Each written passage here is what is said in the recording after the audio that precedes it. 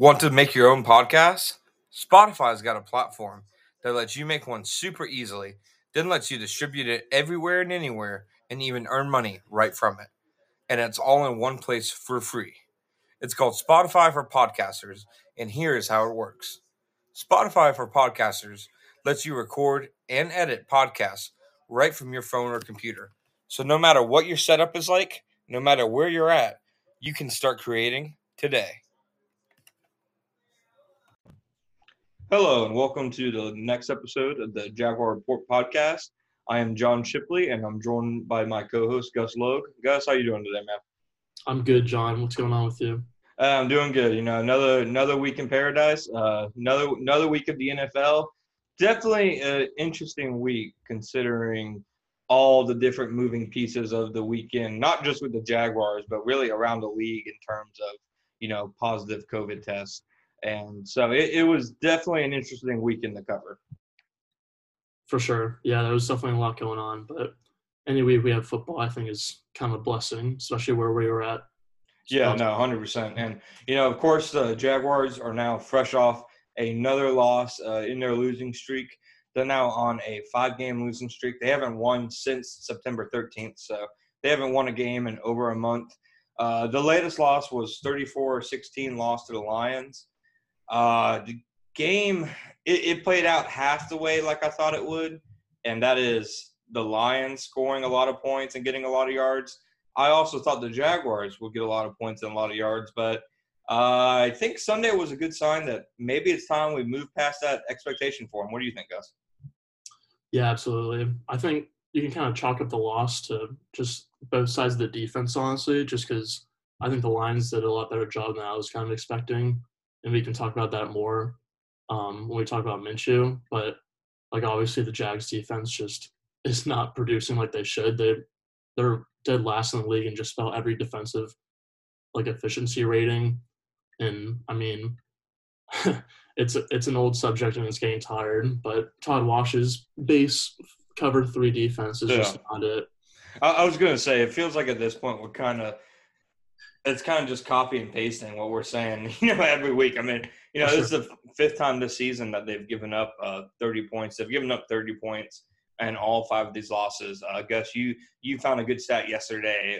I don't remember off the top of my head what it was, but just like how rare it is for a team to give up 30 points that many consecutive times. What was that stat again? Well, so first of all, we're playing the Chargers this week. In the last 4 of 5 games against the Chargers, Jags have allowed 30-plus points, and the Jags have also allowed 30-plus points in each of the past 5 games. So if they allow 30 points or more this coming Sunday, then that'll be the 6th game in a row, and it'll just be the 9th time ever that a NFL team has allowed 30-plus points in 6 straight games. And it'll only be the 3rd time since 2000. Yeah, that is – I mean, we talked last week about how it seems like there's a new stat every time the Jaguars lose that's just mind-boggling. That's another one of them. I think another one there were actually 2 other ones that really struck me. Honestly, we might need to just make this a segment at this point, the most hilarious stats from each Jaguars game. That'd be good. Sunday was the first time since 2013 the Lions had a 100-yard rusher and a 100-yard receiver in the same game. And it was also the most points the Lions have scored in the Matt Patricia era. Wow. And considering that happened at home in Jacksonville, I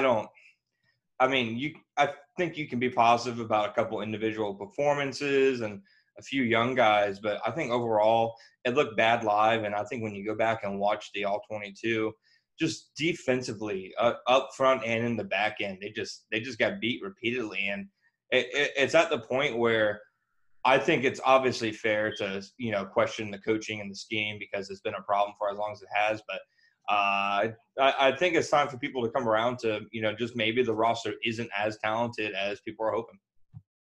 Yeah, absolutely. I was going to say, I just think the Jags defense was definitely or isn't as talented as the Lions offense, and so it's pretty hard to make games close when you have a deficit in talent and a deficit in coaching. So it's just I don't know where they go from here, but It's a lot of rough stuff. 10 more games, baby. I thought Doug Marrone put it well after the game when, of course, we'll get into this next, but, he was asked about Todd Walsh's job security, and he basically said, as long as I'm a head coach, Todd is safe. And he didn't went on to say, it's not like they're not trying new things. And he's right. I mean, they've put out different lineups almost every week, it seems like. I mean, they traded for a strong side linebacker, and 4 days later they started him on defense. Right. Sidney Jones start for the first time since I believe week 3 last season. Trey Herndon didn't start on the outside, so they've tried different things. It's just the different things just haven't really worked. And when it's to that point, I agree. I'm more so leaning toward where do you go from here. But here's what I want to ask you, Gus: should the defense be as lacking in talent as it is? Because the way I look at it, when you look at their past drafts and free agencies, it'd be more excusable, I think, for the offense to be struggling. But the defense, they have a ton of first-round picks in. They have a couple of, high-paid linebackers. And, obviously Miles Jack's been terrific, and Joe Schobert had by far his best game as a Jag on Sunday. But, I mean, they've invested into the defense. So, I mean, should they get a pass for it's not really talented considering how much they pumped into it? Yeah, I don't think so. That's definitely a really good point. They've put so many resources into the defense, especially in the defensive line. Like I wrote a couple weeks ago, I think they were top 5 in positional spending on the defensive line from 2014 to 2018, and then they've also spent the past 3 first-round picks on defensive linemen, and so maybe that's part of it. Just because I think in today's NFL, passing offense is kind of what rules, and so ideally they would invest more in their secondary. And I don't think it's really a coincidence that when their secondary was really good in 2017 and even 2016 and 2018, they were a nice defense. But now that they have a rookie in CJ Henderson, who's probably going to be good but isn't really there yet, and then a lot of just inexperienced young players in the secondary, I think that's definitely a big reason why. And obviously not having Calais and AJ Bouye and all these other pieces who were just here is certainly not ideal. But I think it's definitely a good point that they've invested so much, and then all of a sudden there's just not much there anymore, and we can't really get anything out of the people that are here except for maybe Miles Jack. Yeah, no, for sure. And I'm glad you mentioned Calais because, as the season's been progressing, I've been to the vastly negative reaction of most people on Twitter. Have been keeping track of the production of Calais and Yannick Ngakoue in Minnesota. Through 6 games, the Jags have 5 sacks, and Campbell and Ngakoue, just 2 players, have 9 sacks. Ngakoue alone has as many sacks as the Jaguars do as a team, and he has 2 forced fumbles. So I think when you talk about the defense's kind of demise, obviously you have to talk about the secondary with Jalen leaving and trading Boyer and just taking your lumps as growing pains. But I think the lack of the pass rush is more so on their personnel moves because I understand trading Calais, for the cap reasons. I do, but I just feel like that was a move that maybe didn't necessarily have to be made. Maybe there were a few other moves that, could have been made instead. And then as for Ngakoue, I know people, the same reaction is always, well, he didn't want to play in Jacksonville, so you can't count him as a guy who's getting production that they should have. Well, if the Jaguars had entered, proper negotiations with him the year prior, in 2019 training camp when Tom Coughlin kind of played hardball with him, then it never would have got to that point where he didn't want to play football with him. So I think the pass rush now is just they're kind of reaping what they've sowed in terms of personnel moves on that point, and they're going through growing pains. I still think Josh Allen has had a solid season, and the times he's played, he obviously hasn't been dominant, and I'm pretty sure he would say he hasn't played that well. But I mean, 13 pressures in 4 games, it isn't great, but it's vastly better than anybody else on the defense has been producing. And I think Chason at least has some interesting tools. I said he was a project coming out, and I still kind of stand by that right now. So they still have some talent on the defensive line, but any kind of bona fide pass rushers they had who were proven are gone now. So the way I see it is the secondary, they're going through growing pains, but on the defensive line, they kind of did it to themselves is the way I see it. It's not the natural progression of things. Things didn't have to be like that, but that's just me kind of, rambling on, I know, but I've had that thought for a little bit. I know every time I tweet about Ngakoue and Campbell, I get pushback, but I really do think, there's a scenario where both those guys could have been on the team this season. But, moving past that, obviously, I think outside of the defense being bad again on Sunday, I think the most alarming thing and probably the most important thing is the performance of Gardner Minshew and the offense. The offense started really well in the first 2 weeks. They scored, I believe it was 57 points the first 2 weeks. And just since then, they have struggled to get anything going. They go 3 and outs on first drives consistently. They're struggling to put the ball in the end zone when they get to the red zone. Just what is your biggest really theory on why they're struggling on offense right now? I would say it's twofold. I would say one big reason, and probably the biggest reason, is just all the negative game scripts. I think it's just really hard for any offense, but especially an offense that doesn't have a ton of talent or a ton of great coaching. Like you could say like the Jags have mediocre offensive talent and mediocre coaching, but like even then it's still hard for a mediocre team to be able to perform on offense when they have as much negative game scripts as they do this season. And it's just like when you play, for me at least, when I play Madden and I'm down 2 touchdowns, every single pass is a deep pass and shotgun. And so I almost feel like it's been the same for Jay Gruden. It's just like we talked last week about how he kind of gets away from the running and the play action and the short throws. But it's definitely easier said than done when you're down by multiple scores in basically every game, and you kind of have to ramp it up. And so I think part of that is that like the defense can have like easier play calls because they kind of understand that the offense needs to be aggressive. And then also just that Minshew isn't really built for negative game scripts. Like I think all the traits he's showing this year is basically all the ones he's showing last year, where he just checks down and scrambles a little bit too often, and he's just not comfortable in a crowded pocket and uncomfortable throwing into tight windows downfield unless he has to. And so I think those traits were a little bit hidden just because he went 6-6 as a starter last year and obviously won more games than he is right now. And so I think he's just not the type of quarterback like someone like Russell Wilson or Deshaun Watson or even Jameis Winston that can like play from behind and like actually give their team a chance. He's more of a player that doesn't lose games than he is one that wins games. And so like you had this point last week and it was perfect. Like he would be awesome either in San Francisco or in like 2017 Jacksonville, where he just kind of has to do enough and is basically like a game manager. But right now he's asking to be like more aggressive than he wants to be, and that just isn't really fitting. And so yeah, like it's definitely negative game scripts, but I'd also have to say it's opposing defenses, because I think the Lions and especially the Dolphins in week 3 actually, I was kind of like watching the All-22 for those games to see like where Jacksonville struggled. But at the same time, I was really impressed by those 2 different defenses. And I think defenses overall are sort of figuring out Minshew. And like I said, it's kind of easier for defenses to call plays when like, the opposing offense has to be aggressive because they're down multiple scores. But at the same time, I think a lot of the defenses this year, but like I said, especially Detroit and Miami, have done a really good job of like kind of crowding the line of scrimmage and kind of stopping the run and like the short plays that the Jags had so much success with, like in week 1 against the Colts, and just making Minshew uncomfortable and like kind of forcing him to beat them deep, which he hasn't really been able to do consistently.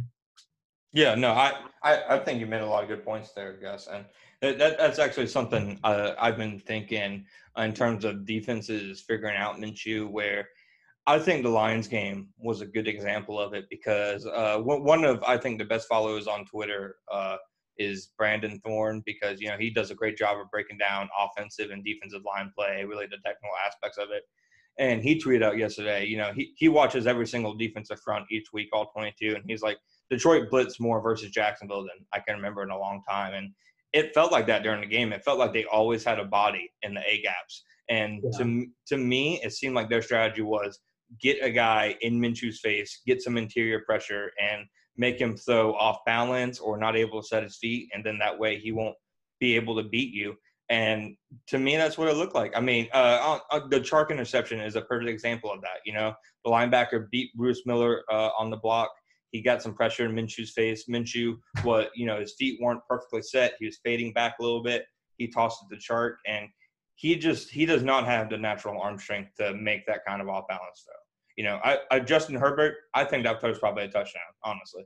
Minshew just isn't that kind of quarterback, and that's not to try to be a knock or negative on him, because we talked last week. He does a lot of things well, and he's definitely a good, serviceable passer considering where he was drafted. But at some point, the limitations start showing up, and I've seen people suggest that he's regressing. But Gus, I want to get your take on this. I think he more or less kind of looks similar to what he did last year. It's just his flaws are intensified by, like you said, the fact that the defense is much worse than it was last year. But all the issues he's having this year, kind of scrambling too often, being uncomfortable in the pocket, the arm strength down the field, it all showed up last year. It's just, it's kind of hidden by the fact that they were a more successful team. I mean, what's your opinion on that? Do you think he's more or less the same player than he was last year? Because I don't think he's gotten worse. I really don't. No, I completely agree. I think it's kind of funny because, people, the nerds on Twitter will say that passing offense is the only thing that matters. And it's mostly because, offense is what kind of dictates the defense.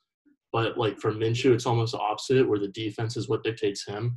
And I just think he's super, sensitive to matchups because, when against the Colts, when they were playing, a soft cover 2 zone, he was able to just stick and dunk his way through the whole game.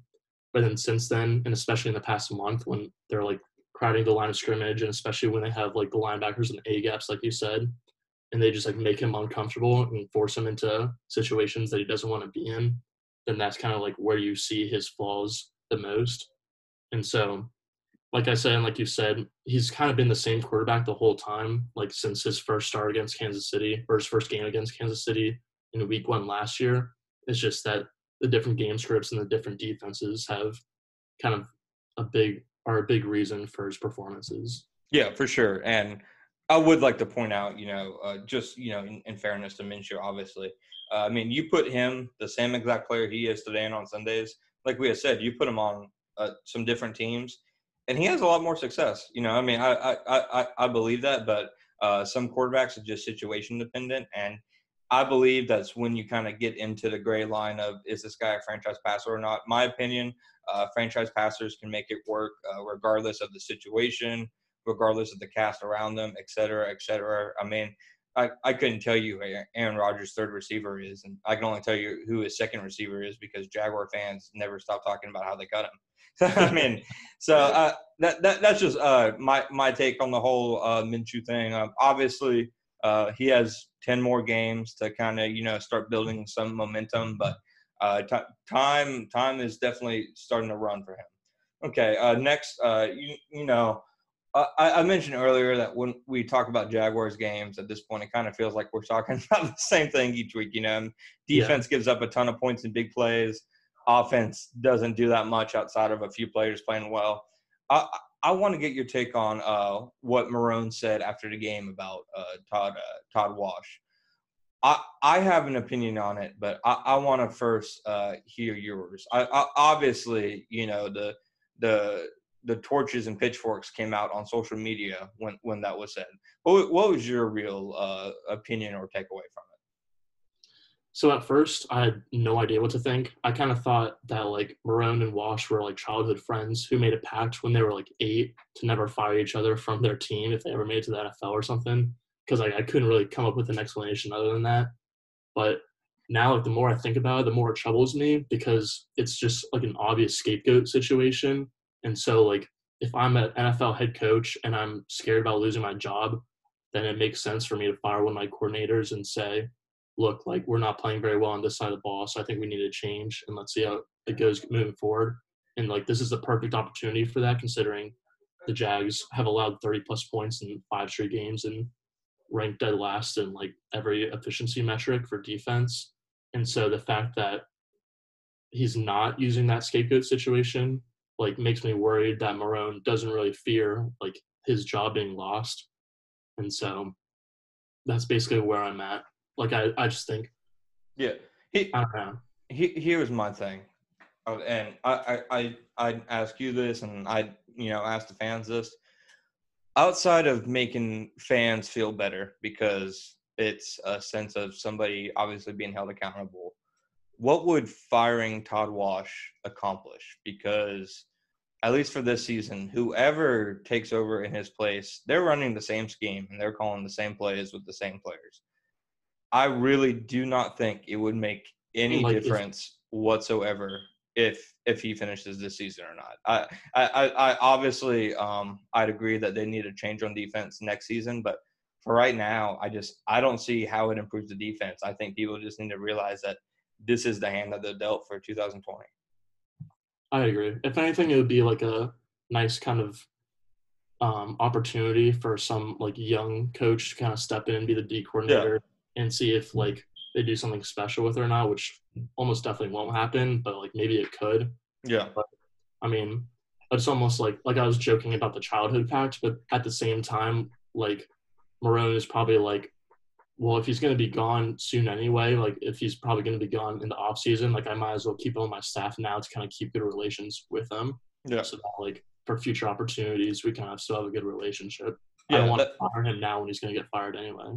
And that's fair. And honestly, Marone made a similar point last year when asked about changes, is that, that there has to be somebody internally that can take over. And I made a similar point about last year when, calls for Marone to be fired during the season. I didn't disagree that the Jaguars needed change on the staff, but who were they going to make the interim head coach? John DeFilippo, who cannot hold a coordinator job for the life of him in the NFL. The quarterback's coach who went to the Canadian Football League. Like, obviously it would make fans feel better, but you still have to have somebody actually performing the job. And I think a lot of people just kind of forget that sometimes. But I think it's obvious they need a change on defense. But for right now, I think they're kind of stuck with, what they have. And that's not a criticism for right now. That's a criticism for way back in the winter and the spring when they made those decisions, obviously. All right, so moving on. The last thing I really want to talk about with this Lions game is what the heck do you think happened to the offensive line? Because the Lions came into the game not being able to stop anybody against the run at all, but they whipped the Jaguars up front. A.J. Cann, before he got hurt, was not having a good game. Brandon Linder had his moments, but he got beat in the run a good amount. Same with Jawan Taylor and Andrew Norwell. Ben Bartch had a few encouraging moments, but it was more bad than good from him. I honestly thought Cam Robinson had a solid game, but when you factor in the tight ends and the backs and the fullbacks and their failures to block the blitz, it just seemed like the Jaguars could get nothing going against a defense that everybody else has been able to block.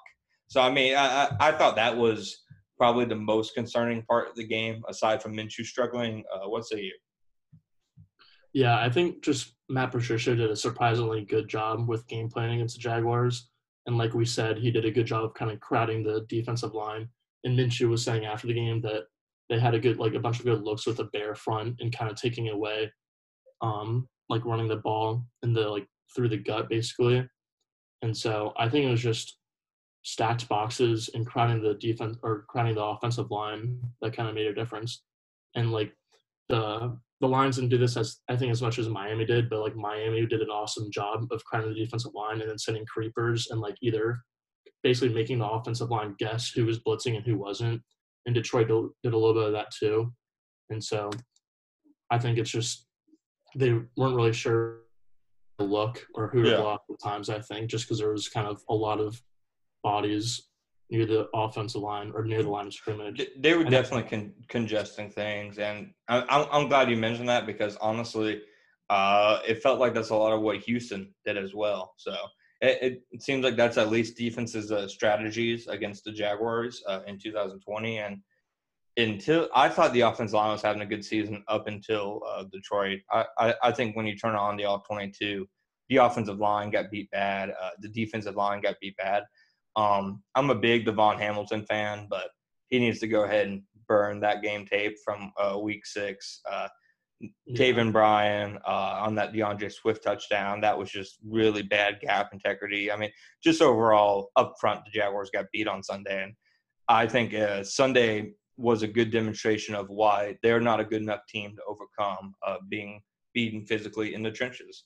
So that's really all I have for thoughts on the Lions game. I remarked, like during the game to somebody that, at halftime, I was like, why do I feel like nothing has happened in this game, like at all? Like it was 17-3 at halftime, but I still felt like I was watching a game that was just basically like back and forth, dump off catches, and then the occasional big run or big catch. So it wasn't that entertaining of a game. I do think it was the easiest game left on Jacksonville's schedule. So obviously them losing it is not a positive for their chances moving forward.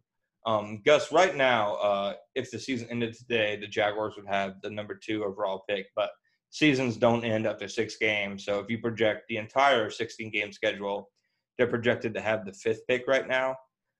Just looking at the teams in front of them, the Jets, Washington, New York, Atlanta, do you think they jump any of those guys by the time the season's over? I think the Jets would honestly be maybe the only team I'd be worried about for having a pick in front of the Jaguars in April, just because, I mean, they're obviously somehow – like the Jags are a great example of poor talent and poor coaching, but the Jets are even a greater example of that, and I don't think that's going to get fixed anytime soon. But I don't know what the updated metrics are, but I remember researching before the season that before Jacksonville's bye, they would have a top 5 easiest schedule in terms of opponent overall efficiency, and then after their bye they would have a bottom 5 schedule in terms of or a top 5 toughest schedule in terms of opponent efficiency. And so I definitely don't see, looking at the schedule now, it's pretty rough, and I think the Vikings are a little bit overrated, or maybe not anymore, but they're 1-4, so maybe we can squeak out a win against them. And then the Colts is definitely a better team than us, but at the same time it feels like we always win a week 16 or 17 game. And so I really only see 2 or maybe 3 more wins by the end of the season. Yeah. So somebody tweeted at me when I said that I thought the Lions game was most winnable, and they said Houston at home. I don't see the Jaguars beating Houston this year. I mean, the Jaguars have enough trouble beating Houston any other year, but Deshaun Watson, even in the awful year the Texans are having, and the Texans are a bad team, Deshaun Watson is playing out of his mind right now, and I don't see how this defense stops Deshaun Watson for 4 quarters, so I don't think that's a winnable game. Yeah, that Tennessee game last week was pretty awesome from him. He's too good. He's just one of those quarterbacks. He's what the Jags are looking for, basically, a quarterback that will always keep them in the game. I would like to point out that 1 week after the Jaguars put up just 14 points against the Texans gave up a franchise record in yards and nearly a franchise record in points, just to give you an idea of where the Jaguars' offense is compared to, a good NFL offense. Gus, tell me if you agree with this. I think a lot of the blame for this season is getting thrown at the defense, and rightfully so, because right now it's trending toward being an all-time bad defense. But I think for this losing streak, I think you got to point the finger at the offense too, because other than the Tennessee game, I don't think they've had good performances. I don't think the Cincinnati game was a good game from the offense either. No, I agree. I would say that the Colts game was pretty nice, and I think a lot of that was, like I've been saying, kind of what the defense gives them, and just their cover 2 is kind of exactly what Minshew likes, where he can dink and dunk. But definitely in the last month, there's been no offensive production. Even when they scored 25 against Cincinnati, they scored less than 20 in the other 3 games. And we keep talking about how they're in negative game scripts the whole time, but at the same time, it's the defense certainly doesn't help, but it's not like the offense is helping with that either. So I think it's definitely fair. While the defense is getting most of the blame, kind of that doesn't at all mean that the offense is not to blame. Yeah, it doesn't absolve them. I think a good example is the start of the third quarter last week against the Lions. Sherbert intercepts Stafford on the first third down of the second half, and the Jags get the ball at the Lions 20-yard line, and they go 4 and out. They don't even get a first down, and they get no points despite getting the ball at the Lions 20. And I think just stuff like that is a good example of how the Jaguars, they're not just losing because of a bad defense. They're losing because the defense and offense are both just not helping each other right now. So, all right, I think we can move past that. We can talk a little bit about this upcoming Chargers game. The Jaguars were supposed to have a bye this week, but instead, the bye got moved to next week because of some scheduling maneuvering by the NFL. Now they'll travel to Los Angeles. What do you think it is about traveling to the West Coast that just makes it so impossible for the Jaguars to find wins? Because other than the win in Oakland last year, I cannot remember the last West Coast win they had. Neither can I. I mean, maybe it's just because obviously being in the AFC, most of their games are in the East. And I know that I think it's the Raiders with John Gruden don't have a lot of success on the East Coast. And I guess the Jaguars are just the East Coast Raiders because, like I said, I can't remember the last one they had on the West Coast either. And so maybe it's kind of ironic because they travel a ton, not necessarily this year, but in past since they have London games, obviously. And so it's ironic that they do a ton of traveling, but can't seem to figure out how to win at all, really, when they travel a lot of miles. Yeah, no, I think it's definitely a big part of that. I think it's also they have trouble winning on the East Coast. They have trouble winning in the North. They have trouble winning in the South. I think that needs to be factored into it too, because most of the times they've struggled on the West Coast. They've just had bad records that year, but I definitely think there's something about traveling cross country that the team has just struggled to prepare for, both under Gus Bradley and under Marrone. So, it's going to be a big challenge for the Jaguars this week. The Chargers are 1-4, but it really feels like they're a lot better than a 1-4 team. I wasn't high on the Chargers coming into this year, in part because I've never been a Tyrod Taylor guy, but Herbert has surpassed everything that I thought he would do as a rookie. I didn't love Herbert as a prospect, but I'm already ready to take the L on that one. I think he's looked fantastic, and I think you can make an argument he's looked better than Joe Burrow this year. So I think that the Chargers offensively for Jaguars defense that's struggling as much as it is right now, even though they're getting Josh Allen back, I just think Josh Herbert is a bad matchup for them because he loves to throw the ball deep, and the Jaguars the last couple of games have not been able to stop the deep ball. 100%. Yeah, I think he's definitely going to throw at least like 160-yard touchdown. Let me pull up this stat real quick. He's tied for third with the longest completed pass in terms of air yard this season with a 62-yarder, and he ranks tied for first in pass plays that have gone for 50-plus yards. So I think he could throw a football through like a tank. He dude has a cannon on his arm. And I think it's actually going to be interesting to watch him and Minshew on the same field on Sunday because they're two really different quarterbacks. Like stylistically, I'm not sure the Jaguars are going to play another quarterback this year outside of Lamar, who isn't similar to anybody. But I don't think they're going to play any other quarterback this year that's more different from Minshew. And maybe it'll give fans, an example of, hey, this is what, a high ceiling young quarterback prospect, kind of looks like because, just the areas that Minshew has kind of struggled in this year, it seems like those are the areas Herbert thrives in. But then again, the area Minshew thrives in, his short accuracy, his ability on timing routes, those are the areas that Herbert isn't as good in, same with his touch. So I think it'll be interesting. I think that other than in week one, Minshew has been the inferior quarterback in every game this season. I thought he was obviously better than Phillip Rivers in week one. Yeah. I'm interested to see if that continues this week against a rookie quarterback because Joe Burrow outplayed him a few weeks ago, albeit Joe Burrow got to play against the Jaguars defense. But I'm interested to see how those two duel this weekend. I mean, how do you see that duel playing out? Yeah, I'm definitely looking forward to it. Like, I'm definitely in the exact same boat that you're in, where I wasn't that high on Herbert as a prospect. I thought he was just kind of not a game manager at all at Oregon, but I thought the system just kind of benefited him a ton, and I just wasn't really sure that would kind of cross over to the NFL or not. But he's looked awesome this season, and I do agree with you that he's probably been the best quarterback, or rookie quarterback, ahead of Burrow. And so I'm kind of scared, honestly, because I think Burrow still kind of gets a lot of love for being like the best rookie quarterback right now, mostly because he was the first overall pick. But Yeah. I'm a little nervous that Herbert's going to have just a breakout game, and everyone's going to fall in love with him after this game and say, like, this is a game that we knew Herbert was legit. Yeah, no, I mean, because it kind of seems like the Jaguars, everybody else's get right game. You know, I mean, the Jaguars, they were the game that, hey, DeAndre Swift is actually good now, even though he had his season high in yards in a game before last week was 22. They gave Joe Burrow his first win. You know, I mean, hey, they gave Houston and Romeo Crennel their first win. You know, because the Jaguars really do seem like the get right team this year. So we'll see if that changes in Los Angeles. I think if there is an area the Jaguars could maybe be optimistic about, it's that the Chargers' offensive line has struggled a good bit.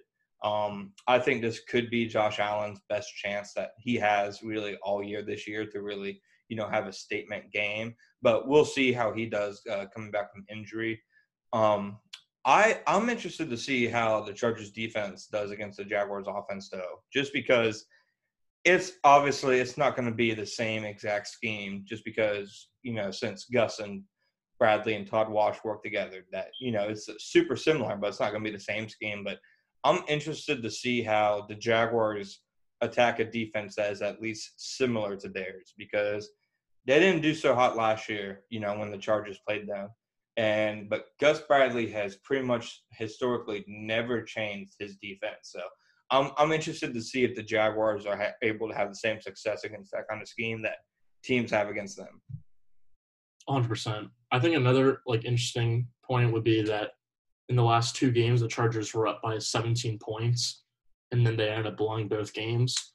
And so I think the fact that the Jags have been down by multiple scores in just about every game the past month, we'll see if they can make a comeback or not. And the Chargers did blow their leads against the Buccaneers and the Saints, which are objectively better teams than the Jaguars. But I'll be interested to see if the Chargers get it big quickly and whether or not they kind of let the Jags come back or not. Just because Anthony Lynn, I think, is a great person, but he's also a very conservative coach. Yeah.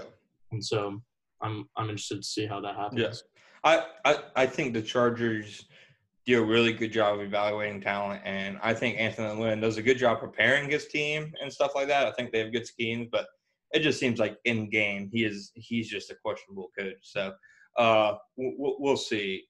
Gus, who would you say, Gus, is the most important Jaguar for this week? I think, I said LaVisca last week, and that was obviously a completely fruitless thought by me. That went absolutely nowhere. So I'm skeptical to even name somebody this week, but it's probably a cop-out, but I'm going to go with Gardner this week just because he needs a bounce-back week, I think, more than anybody.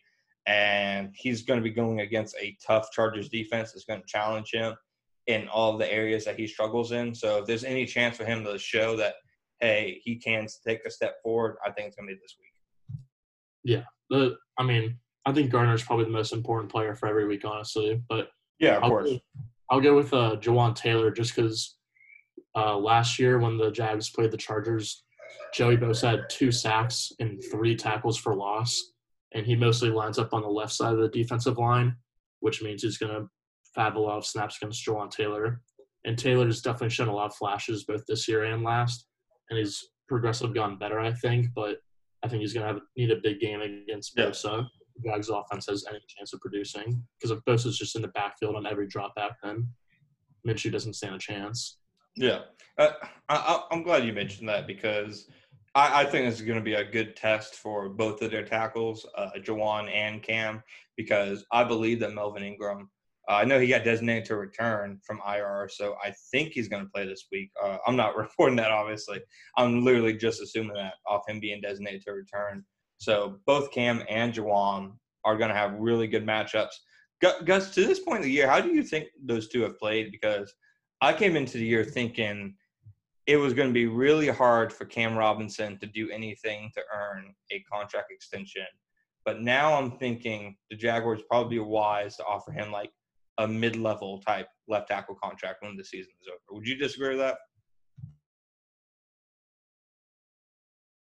Not at all. I thought last year was definitely disappointing for Robinson, and part of that was that he was coming off a torn ACL from 2018, and so I figured I was kind of done with Robinson after last year, honestly. But I figured might as well give him one more year to see what he's got left and see how big of a deal coming off that ACL tear was. And I've definitely been impressed by him. He hasn't been a world beater or anything, but I definitely think he's improved since last year and shown flashes and shown enough to get a mid-level contract, like you said. And then Juwan is kind of the same, where he's still young and raw, obviously, but he's certainly getting better at the same time. Yeah. So I wouldn't be surprised if those were the two tackles of the Jaguars' future, but we'll see.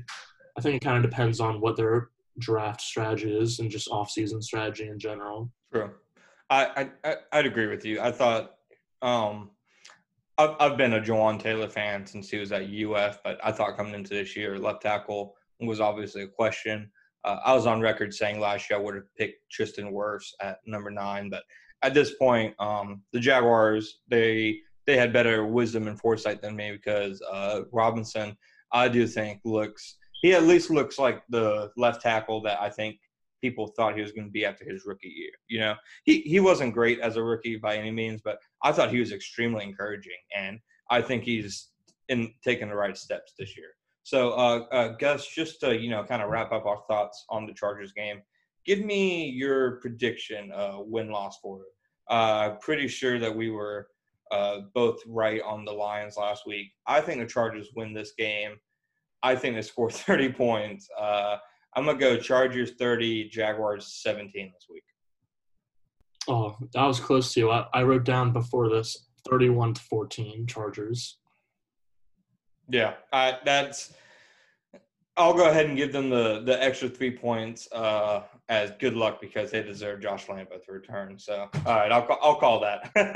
Well, yeah, I just it's tough to find a win, for this team on the schedule.